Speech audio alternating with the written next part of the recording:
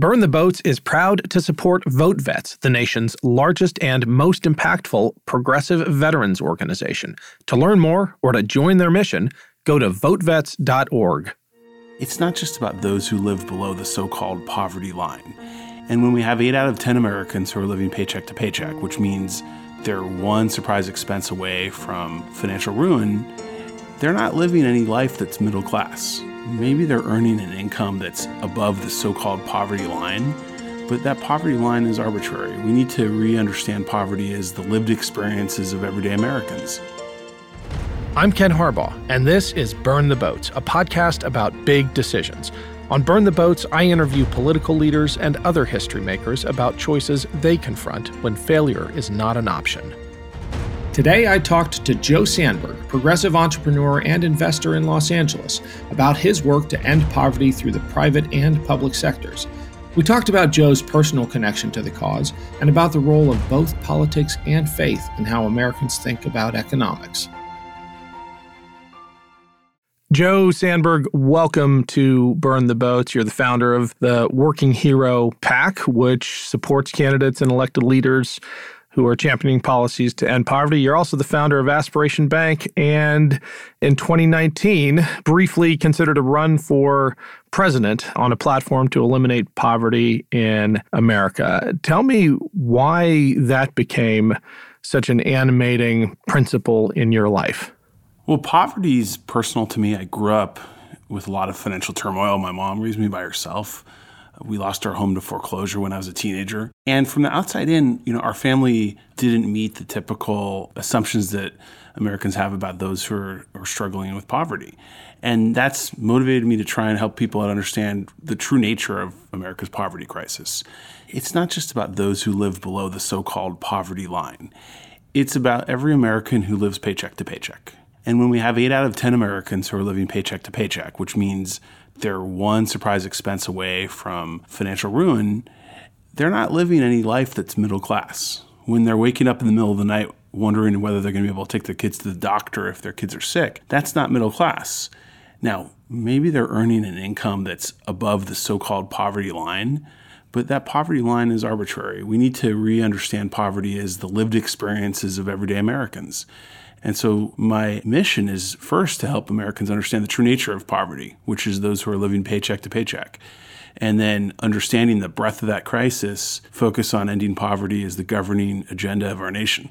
So why do you think it is important to wrest the definition of poverty, the understanding of poverty, away from the statisticians and the economists who describe it in just stark economic terms? You referenced the poverty line. They define it based on whether you fall above or below an arbitrary line. That sounds to me like it doesn't satisfy your larger understanding of the implications of poverty in real people's lives. Well, that's right, because we aren't created to live in service of the academic field of economics. Right. We're created to help others and live to our full human potential. And therefore, we have to judge how we're doing as a society and how our individuals and families are doing by their lived experience. So you can call it poverty, working class, whatever you want to call it. Here's the bottom line. If 8 out of 10 people are living paycheck to paycheck, they're living on a knife's edge, they're burdened with student debt, they know that if they do have a medical problem, they may face bankruptcy. You can call it whatever you want, but it's definitely not the kind of society that we aspire to create. And it's also the reality of the society we have. Nothing that I think we've thought of as middle class, which I think suggests this idea of some basic financial security, being able to send your kids to good school, having some confidence about medical care and even retirement. None of those things are associated with living paycheck to paycheck. So if it's not poverty and it's not middle class, what is it? And of course, we can devolve into just a debate about definitions, but we know what's for sure is that's not the America that we were told would occur when everyone would play by the rules and work hard. We have Americans who are working hard, playing by the rules, and are getting screwed. So that's the social contract that you believe has been violated. If you work hard, if you play by the rules, you'll have enough economic security to not have to worry about that busted pipe or that broken axle hitting a pothole on your way to work. You feel like that has fallen apart. That's absolutely right. We have a country where there are the super rich, there are the somewhat rich, and then there's everyone else, and then there's the extremely poor. Which tends to dominate at least the academic conversations about poverty. When we think of poverty, those who aren't paying attention to what you're trying to do, think of the abject poverty, not the family that's working, but just getting by paycheck to paycheck. That's who we're missing in the conversation. That's right. And obviously, we need to address the crises of homelessness and extreme poverty that we face. I think we can do multiple things at the same time. This is a nation that has trailblazed throughout its history, yet when it comes to questions of basic human dignity and quality of life, we've accepted really, really low standards. Why do you think that is? In the richest country on earth, why do you think it is not a dominant theme in our political discourse that 8 in 10 Americans, or nearly 8 in 10 Americans, cannot survive what should be considered a relatively minor economic shock, a $500 bill? Well, I think that there isn't more attention to it because greater attention would call into question the accountability. This didn't happen by accident. It's not the result of forces that came from outer space. Sometimes when you listen to politics and you hear people talk about these forces like globalization and automation, they refer to them as if they're these forces beyond human control, when in truth, all of these forces have been the results of human choices over the last 40 years. The reason we have 8 out of 10 people living paycheck to paycheck is that our political leaders of both political parties have abdicated their responsibility to create an economy that works for everyone over a series of choices after choices after choices, since the early 1980s. And the more attention we bring to the fact that 8 out of 10 people are living paycheck to paycheck, the more light will be cast on the political establishment that's responsible for this. Could one of the explanations also be that it is just harder to cast economic issues as moral issues? And I submit that in the context of living through what is perhaps the most fraught political season in the modern era, when the themes that dominate the political conversation have a overt moral element, like abortion, like guns in schools and immigration, and trying to package an economic argument with the same emotional intensity as a conversation about women's rights is more challenging. Do you think that's part of the difficulty in elevating this conversation into the same orbit as those obviously moral conversations? Well, I think it's become challenging because the progressive part of the political spectrum in the United States over the last bunch of decades has abandoned engaging the language and experience of faith. And I think that leaves on the sidelines one of the most powerful arguments about financial dignity. I'm a Jew, and the reasons that I'm passionate about helping others all emanate from my faith in God. I have a ton of respect and familiarity with Christianity and Islam and Buddhism and Hinduism. And when you study any of those practices and faiths, there's a common conviction that one of our fundamental purposes here in our lives is to help others. And so over the last bunch of decades, we've left these questions of faith to the right wing and have abandoned one of the most powerful arguments for economic dignity. You look through the New Testament and it's largely about helping those who are in need. If you look through the Torah, it's about helping those who are in need. You look through the Quran, it's about helping those who are in need. It's interesting to reflect on all of these wisdom traditions and faiths that have been around for thousands of years, and they all have this common denominator of we're supposed to care for and help those who are in trouble and in need. Yet we don't draw upon those traditions and those faiths when we're arguing for economic dignity. And I think that's one of the reasons why we haven't been as successful in the argumentation over the last couple of decades. You beat me to it. I was hoping to press you on this idea of identifying when an economic issue becomes a moral issue. And that intersection of faith and economics, I think, helps to explain that dilemma. And I'm sure you could quote directly, but Scripture, all forms of it, addresses this in varying ways. Economic issues are moral issues when you consider the impact of economics on the daily lives of our neighbors. Yes, absolutely. How do you, or do you spend much time thinking about the political right's wholesale abandonment of a rational economic principle. I mean, it used to be that fiscal conservatism was a defining feature of the political right, and it had a moral element to it. But I guess it has all been superseded by these cultural moral arguments around guns and abortion and immigration, which is really just code for white identity. And you see fiscal conservatism and the economic rationality of the right just almost an afterthought. Is that something you encounter in advocating for economic justice on the left, or do your worlds just not collide enough to observe what I'm observing? No, I think they're very intersecting, and I think what you're observing is just addiction to power.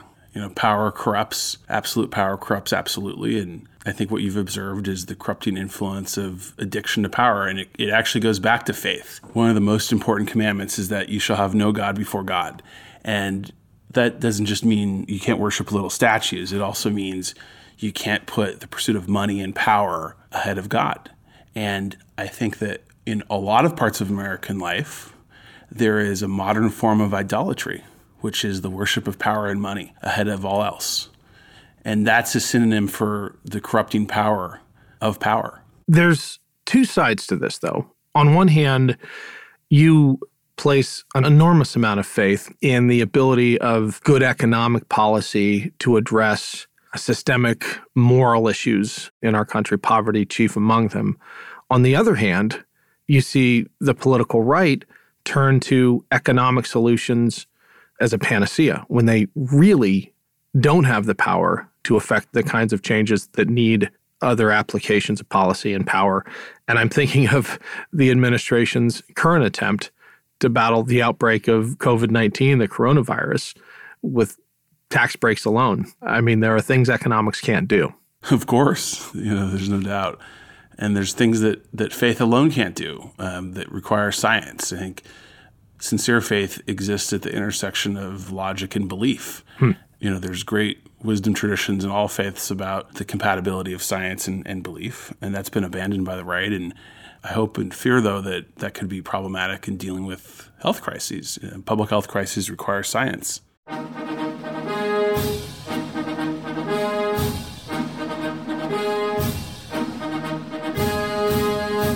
We often hear about the individuals who took the oath of office to become the chief executive. But what about the other people who play a role in each administration, or the events that may not be as well known, but that contribute to the reshaping of the office of the American presidency? On the Presidencies of the United States, we explore each administration beyond just the person holding the highest elected office in order to better understand the history that brought us to the modern-day presidency. I hope you'll join me on this journey through the annals of presidential history. Presidencies can be found anywhere fine podcasts can be found, and is a proud member of the Evergreen Podcast Network. Do you think that abandonment of science, of empirical evidence, is of a piece of that hunger for power, or is there something else going on? I think, of course it is, because recognizing that all faith traditions and belief systems that come from a place of acceptance are welcome and should be honored in our country. Thinking about the monotheistic traditions, how is science not compatible with faith? If you believe that God created humankind and humankind discovers science, pursues science to uncover truths about the world which God created, it's never made any sense to me how science and faith are incompatible. Well put. You have certainly put your faith in economics into practice through your leadership, your founding of the Working Hero PAC, your advocacy on behalf of the Earned Income Tax Credit. But I want to talk to you about your latest commercial initiative, Aspiration Bank, which is, I guess, almost insurrectionist in its approach to banking. It does make money, though, right? Absolutely. In fact, it's a more sustainable business model because it's built on serving customers instead of screwing customers. And when you're in a customer business, if you serve customers well and make them happy, then they stay with you. It doesn't cost as much to acquire new customers. Really, it's no original insight. If you treat customers really well, your customers will treat you really well in return. And if you treat your customers poorly, then not only won't they want to stay with you, but it'll create all kinds of second-order costs. The current banking model is basically built on the bank does better when the customer does worse. So the lower the balances, the more fees you're charged. So much of bank profitability these days is about overdraft fees or ATM fees. These are things that you don't get any value for. So what Aspiration's done is reimagine that model into a structure where we're delivering you services that you value, in particular that help align your monies with your values. For example, Aspiration has a service called Planet Protection, where for a modest membership price, Aspiration calculates the carbon footprint of your gasoline purchases and buys carbon credits to make your gasoline spending carbon neutral. Aspiration also has a program called Plant Your Change, where every time you use your Aspiration debit card, Aspiration plants a tree on your behalf. So you know by choosing your Aspiration card, you're fighting the climate crisis. And so these are kinds of new value-add services that people have never imagined could exist with their banking account. And once they realize that it can be real, they love it and are willing to participate in Aspiration's Pay What's Fair structure, which is a voluntary fee structure. We make clear that Aspiration customers aren't charged any account fees, and Aspiration asks people to pay voluntarily, and most people do. Because again, if you treat people well and deliver value to people, most people will honor that by paying what's fair. For the record, this is not a product placement episode. We're not hawking Aspiration Bank, but I'm really taken by the approach to banking, the idea of optional fees, which just runs so antithetical to the entire model. How has your bank been received by the larger industry? Actually well, because they want to find ways to work with us. And here's why. It's convenient for political rhetoric to cast companies or politics or anything into some category of good or bad, right or wrong. But the reality about business and about financial institutions and really any organization, in my experience, is that they're amoral. They're structures that respond to incentives. And when you show them ways to make money in a more sustainable, better, frankly, more conscientious way, people will trend toward that. There's nothing inherently good nor inherently bad about financial institutions. They're just operating within a set of incentives, and if we change the incentives, then we can change their behaviors. My mission with Aspiration isn't to destroy the banks, it's to get the banks to change their behavior so that everyone acts like Aspiration. There's more than enough market share to go around. And so with that in mind, I think that the banks view us as potential partner. You've clearly got a long and successful track record as an entrepreneur in the market. I feel like your political advocacy brings that to bear as well. I don't know if the term political entrepreneur is a thing, but is that a fair description of Joe Sandberg? Sure. And I think the biggest lesson that I bring from business entrepreneurship to political entrepreneurship is that you have to lead from a place of clarity, not compromise. One of the things I found most curious about observing politics is that so many, especially in the Democratic Party, have trended towards policy making from a place of compromise instead of clarity. And when the right negotiates from a place of clarity and the left negotiates from a place of compromise, we shouldn't be surprised when the synthesis is an outcome that's right of center. I hear you. In most negotiating situations, you certainly start with a more extreme position than you want to wind up with. But I would suggest that the difference in a political negotiation is that you have to imagine total failure. In other words, if you start from an extreme position in most negotiations, you're going to wind up somewhere. Except in politics, where quite often, especially with the Senate we have, where 400 bills are just sitting in Mitch McConnell's legislative graveyard, you might get nothing. Does that force you to reconsider the value of your opening gambit as being perhaps a compromised one? It doesn't, because we've ended up in this place through decades of negotiating from a place of compromise. And what you're describing with respect is negotiating from a place of fear.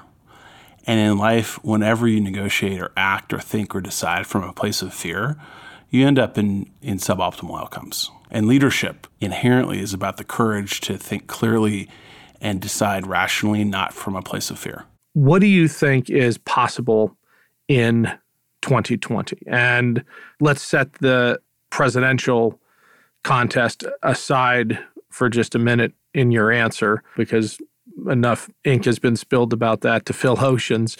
What do you think we might be able to achieve all the way up and down the ballot? Is a shift in the Senate possible?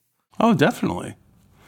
These elections usually break one way or another, and I don't think we'll know the circumstances for the election until at least September.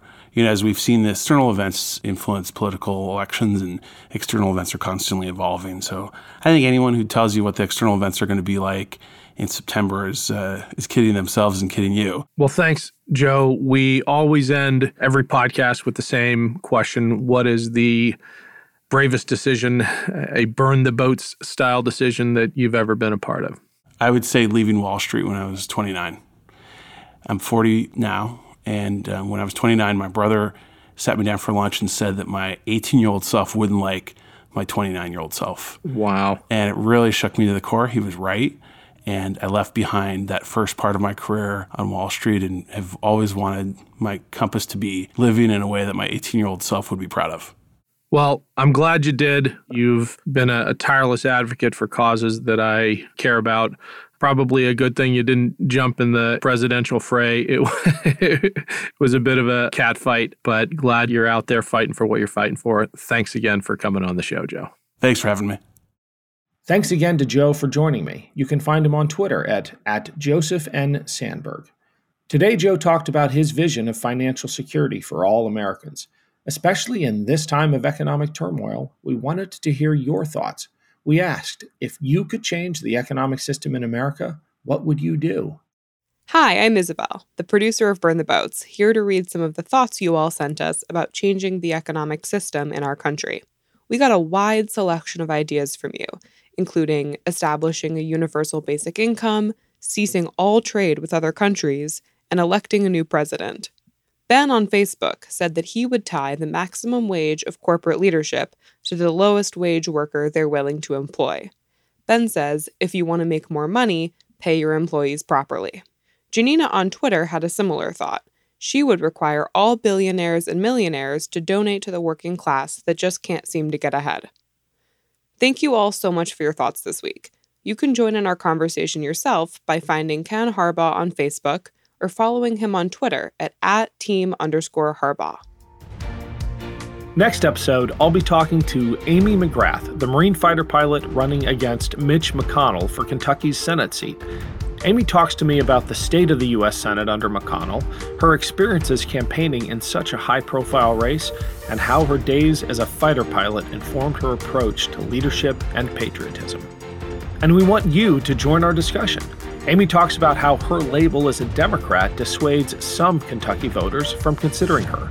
What about you? Do you vote along party lines? Would you vote for or against someone just because of their party affiliation?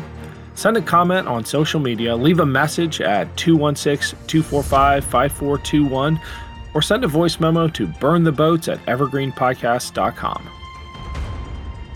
Thanks to our partner, VoteVets. Their mission is to give a voice to veterans on matters of national security, veterans care, and issues that affect the lives of those who have served. VoteVets is backed by more than 700,000 veterans, family members, and their supporters. To learn more, go to votevets.org. Burn the Boats is a production of Evergreen Podcasts. Special thanks to Evergreen executive producers Joan Andrews and Michael D'Aloia. Our producer is Isabel Robertson. Audio engineer is Sean Rule Hoffman. Our theme music is Climbing to Greatness by Cody Martin. If you enjoyed today's episode of Burn the Boats, please rate and review us on iTunes. It really helps other listeners find the show.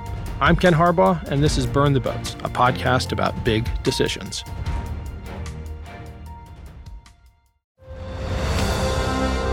I'm Ken Harbaugh, host of Warriors in Their Own Words, a podcast that presents the unvarnished, unsanitized truth of what we have asked of those who defend this nation. As a country, we need these stories more than ever. Stories from Americans who have borne the battle, including 30-year-old remastered interviews with veterans from World War I recounting their time in the trenches of Europe, and with veterans from World War II, Korea, Vietnam, and from our most recent conflicts in Iraq, Afghanistan, and other battlefields Americans may never have heard of. Hear their stories by listening to Warriors in Their Own Words wherever you find podcasts. This podcast was produced with the support of the Ohio Motion Picture Tax Credit and in partnership with the Ohio Development Services Agency.